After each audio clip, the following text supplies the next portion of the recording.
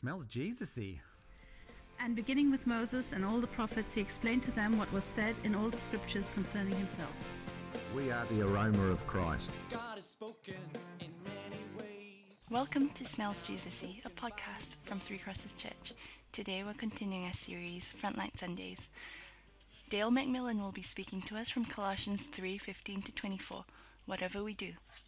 Here's Dale. For the last few weeks, we have been working our way through Frontline Sundays, thinking about how God intersects with our front lines. As you saw earlier on the slide, we've considered all the difference in the world. Last week, Matt spoke on wherever we are, and if you missed that talk, let me encourage you to catch it when it goes up on the podcast. It was really good. Okay, let's get into it. Maureen is a cleaner. She's been a cleaner for as long as she can remember. Her aching joints are a constant reminder of the price she's paid for doing physical work for so long. Her days are filled with mundane, menial tasks. She scrubs a lot of toilets, mops a lot of floors, vacuums even more, and the dusting is endless. Occasionally, someone will pass her while she's going about her work. They pass without seeming to notice her, like she's not even there. She wonders what kind of important business they're on, and she turns her thoughts back to her cleaning. How does what we do in our everyday life relate to our life as Christians? Is God interested in what we do? Does it matter to him? Does it matter to anyone? When all is said and done, won't our labours be forgotten as quickly as we will when we return to the dust? If you're young, you might worry about finding a job that is significant, that contributes. If you're older, you might have doubts about whether all the years of effort you've poured into your career have been worth it. Have I misspent my life? Would I have been better doing something else entirely? If you're studying, you might wonder whether all the hours of learning are really going to equip you for useful work. Or if you're a stay-at-home parent, you might feel that your contribution is so narrowly focused on just your family that you should be more widely engaged. God has designed us for work, so these are all legitimate existential questions. The Colossians were a young church who were also facing big questions. Paul was commissioned by Christ to be an apostle to the Gentiles, and we know that he took great interest in all the fledgling churches that were scattered throughout the Roman Empire. He felt an intense burden for them all. So when Paul heard from Epaphras that the Colossians were under pressure to turn away from trusting Jesus and that their conduct was often at odds with their new life in Christ, he wrote this letter to them. From his prison cell in Rome, Paul reminds the Colossians of Jesus' supreme worth and what Jesus had won for them through his death and resurrection. He reminds them that they're joined to Christ and part of the new creation. And as a result of being joined to Jesus, his lordship now touches every part of their life. In particular, their suffering, their temptation to compromise their faith, their moral character and home life are all in the process of being transformed and renewed by Jesus. And I think it's the everyday nature of Jesus' transforming work that really popped out for me in this passage. If you have a look at verses 18 to 22, Paul provides examples of how being in Jesus makes a difference. These examples cover everyone in the Colossian church that would have heard the letter read out. He addresses wives in verse 18, verse 19, husbands, verse 20, children, verse 21, fathers, and verse 22, slaves. It's likely that many, if not most, of the Colossian church would have been slaves or household servants. Paul wants everyone to understand, no matter their life circumstances, that all who have received new life in Christ are being transformed and renewed as part of the new creation, whatever they do. Whatever you do. If you're a wife, a husband, a father, a child, a worker, whether paid or unpaid, the Spirit of Christ is at work in you. You belong to the new creation. Jesus is transforming every part of your life, including the work you do. There's a phrase that Paul repeats a couple of times, and the title of the talk might have helped you notice it. It's this: whatever you do.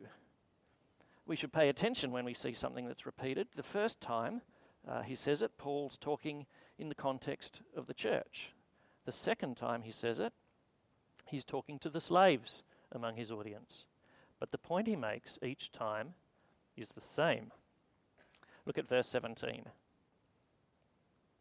Paul says, "And whatever you do, whether in word or deed, do it all in the name of the Lord Jesus, giving thanks to God the Father through him." Now down in verse 23, Paul says, "Whatever you do, work at it with all your heart, as working for the Lord, not for human masters, since you know that you'll receive an inheritance from the Lord as a reward. It is the Lord Christ you are serving." These two ideas are closely related. Verse 17, whatever we do, we're to do in the name of the Lord. Verse 23, whatever we do, we're to do as working for the Lord. Paul urges those of us who are in Christ to do all that we do in Jesus' name and for him.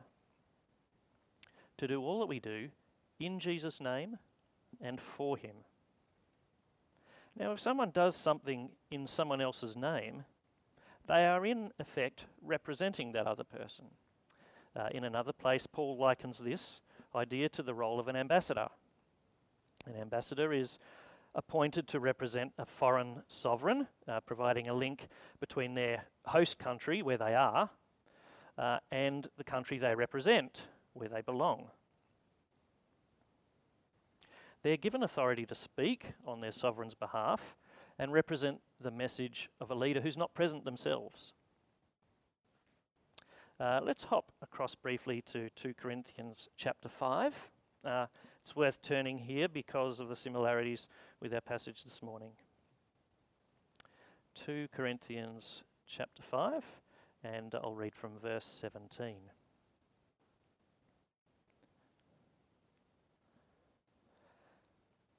"Therefore, if anyone is in Christ, a new creation has come. The old has gone, the new is here. All this is from God, who reconciled us to himself through Christ and gave us the ministry of reconciliation, that God was reconciling the world to himself in Christ, not counting people's sins against them. And he has committed to us the message of reconciliation. We are therefore Christ's ambassadors, as though God were making his appeal through us." And so this is what he does. "We implore you on Christ's behalf, be reconciled to God." Paul has been entrusted with the message of reconciliation, the message of Christ. He appeals to people to accept the message. He implores people on Christ's behalf, just as an ambassador would convey a message from their sovereign. So, back in Colossians 3, when Paul says in verse 17, "Whatever you do, whether in word or deed, do it all in the name of the Lord Jesus," it's this image of an ambassador that he has in mind. In Christ, we are all ambassadors, representing him wherever we are, whatever we do. Take another look in Colossians 3, just back at verse 11. Paul reminds the Colossians here that there's no Gentile or Jew, slave or free, only members of the body of Christ. And what we all do has meaning, weight, consequence of an ambassador because it's done in Jesus' name. You might think that what you do isn't of value when compared to what other people do. But Paul is insistent. Whatever we do is valuable when done in Jesus' name. There's no difference. There is only the body of Christ. Now, this would have been astonishing for the Christian slaves in Colossae to hear. Paul was telling them that all the menial, insignificant, seemingly inconsequential tasks that they performed for their human masters day after day with regular monotony, and that had no obvious bearing on anything beyond the walls of their master's household, were in fact significant and consequential because they were done in the name of Jesus. Even in their low social position, they were representing the King of Kings. How they conducted themselves reflected on their heavenly master. So they could show their love for God and for others through their work. Cara Martin, author of the Workship series of books that we've promoted here at Three Crosses, talks about people's responses when she's asked them the question, when did you start thinking about how your faith relates to your work? Cara asked this question recently at a Nurses Christian Fellowship Australia conference, and one attendee replied, when I saw a painting. This painting. She'd been moved by this painting of a nurse at work with Jesus standing behind her with his hand on her shoulder. It captures the truth that Jesus is with us always, wherever we are and whatever we're doing. It helped this young nurse to realise that her work is important to God, that Jesus was present in her workplace, and that she can worship God in her work. Wherever she is, God is with her because he's promised to be with her. And that's part of what Matt touched on last week. And whatever she's doing, she can do it in Jesus' name. So let's look at verses 23 and 24, where Paul writes, whatever you do, work at it with all your heart as working for the Lord, not for human masters, since you know that you will receive an inheritance from the Lord as a reward. It's the Lord Christ you are serving.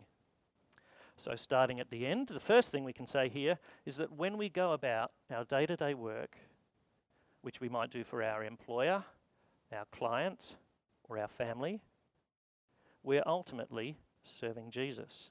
It is the Lord Christ you are serving. There's no wiggle room there. Paul is still addressing slaves, but he tells them that they're actually serving Jesus. The work we do in our everyday life is ultimately done in the service of Jesus. Paul gives the reason for this claim at the start of the verse. We will receive an inheritance from the Lord as a reward. This eternal inheritance is incomparably bigger to any reward we might receive now for the work we do. The context of eternity is the larger reality that gives perspective to everyday life now. If you glance back to the start of the chapter, Paul has already urged the Colossians in verse 1 to set your hearts on the things above, where Christ is seated at the right hand of God. Set your minds on things above, not on earthly things. For you died, and your life is now hidden with Christ in God. When Christ, who is your life, appears, then you also will appear with him in glory.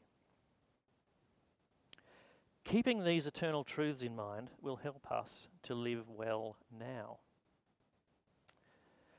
The example Paul gives in verse 23 is that we will work with all our heart because, in this bigger picture, we're working for the Lord.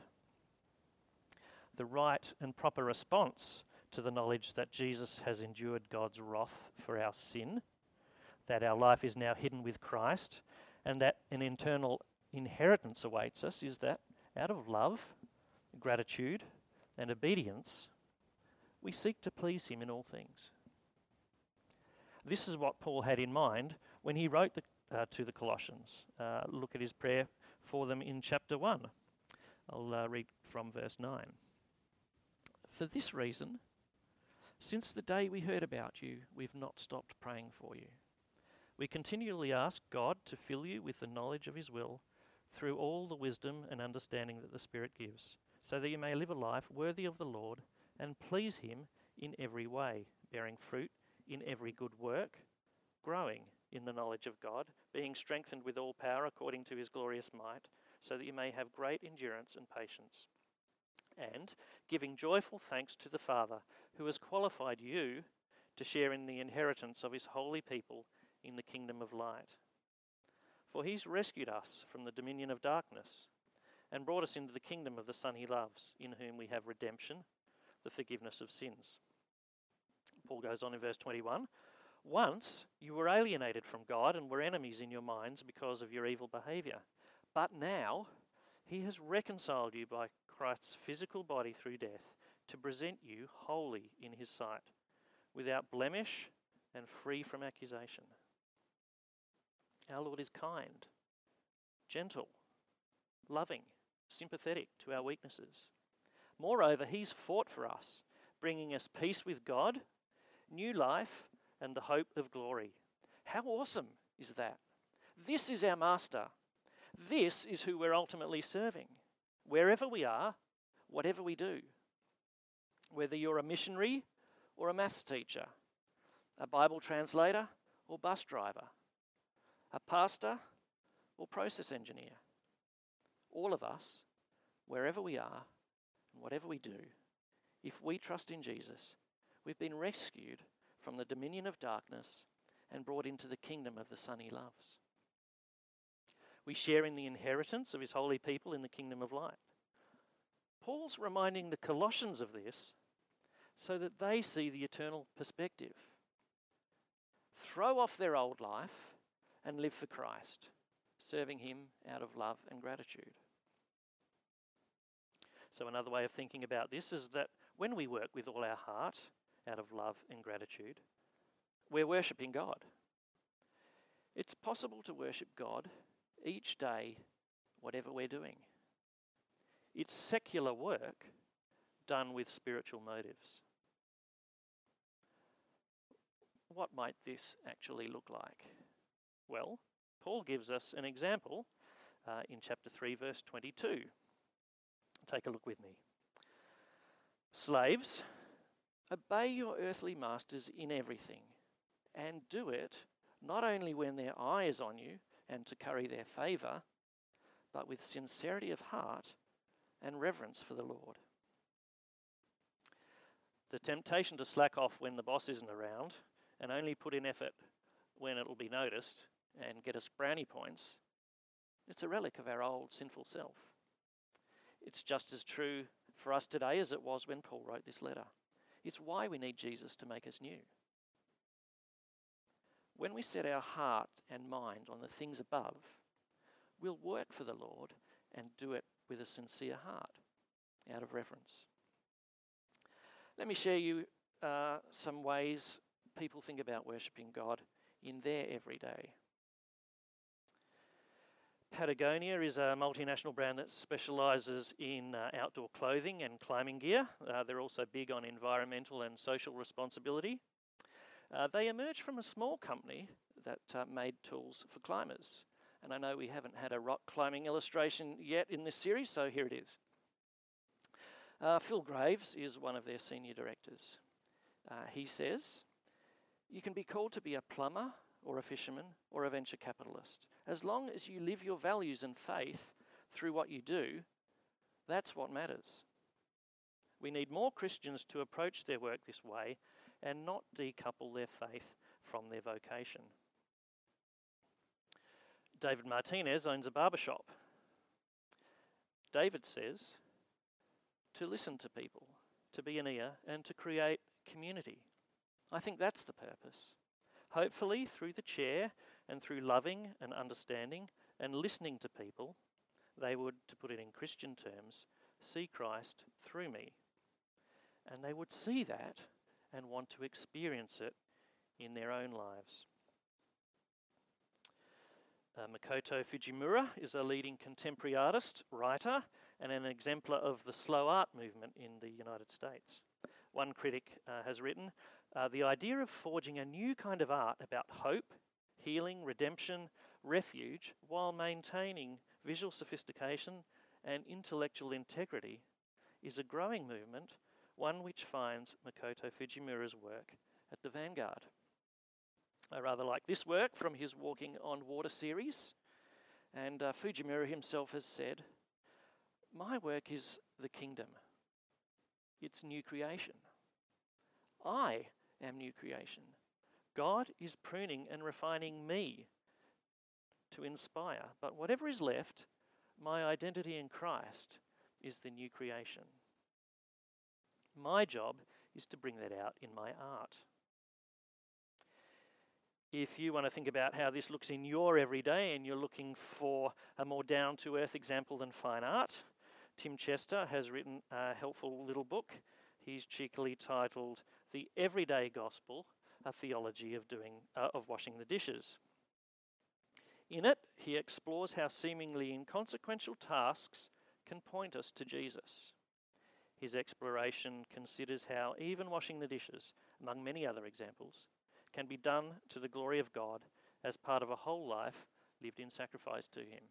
If you're curious, I have a couple of copies. Matt mentioned a couple of weeks ago the 6 M's that we considered last year: modelling godly character, making good work, ministering, grace and love, moulding culture, being a mouthpiece for truth and justice, and being messengers of the gospel. With thoughtfulness and prayer, all of us can appropriate what we do in our everyday lives to be Christ's ambassadors, to represent him and serve him out of love and gratitude. The implication of us ultimately working for Christ in all that we do, whatever we do, is that we are Christ's hands and feet to bring his mercy and grace into our front lines. When we consider that it's Christ we're serving, we'll want to work with all our hearts in ways that are distinctly motivated by worship of him. So hopefully you've realised by now that when he says, whatever you do, and then goes on to say something, Paul's less concerned about what and more concerned about the how and the why we do it. Paul urges those of us who are in Christ to do all that we do in Jesus' name and for him. You might feel like your work is not of much value, that it doesn't make a difference to anything.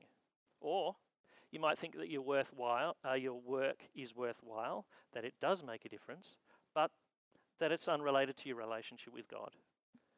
Our passage this morning makes it clear that neither of these things are true. Because, firstly, whatever we do, whether in word or deed, as Paul says in verse 17, we do in Jesus' name, as his ambassadors. Therefore, even the seemingly small things we do are deeds that represent the King of Kings. Secondly, whatever we do, we're working for the Lord. Work isn't something that sits apart from our relationship with God. There's no divide between the secular and spiritual. We engage in seemingly secular activities on our front lines with spiritual motives. All that we do is an act of worship, a way of giving thanks to God.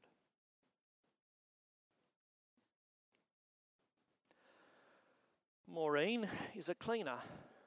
She's been a cleaner for as long as she can remember.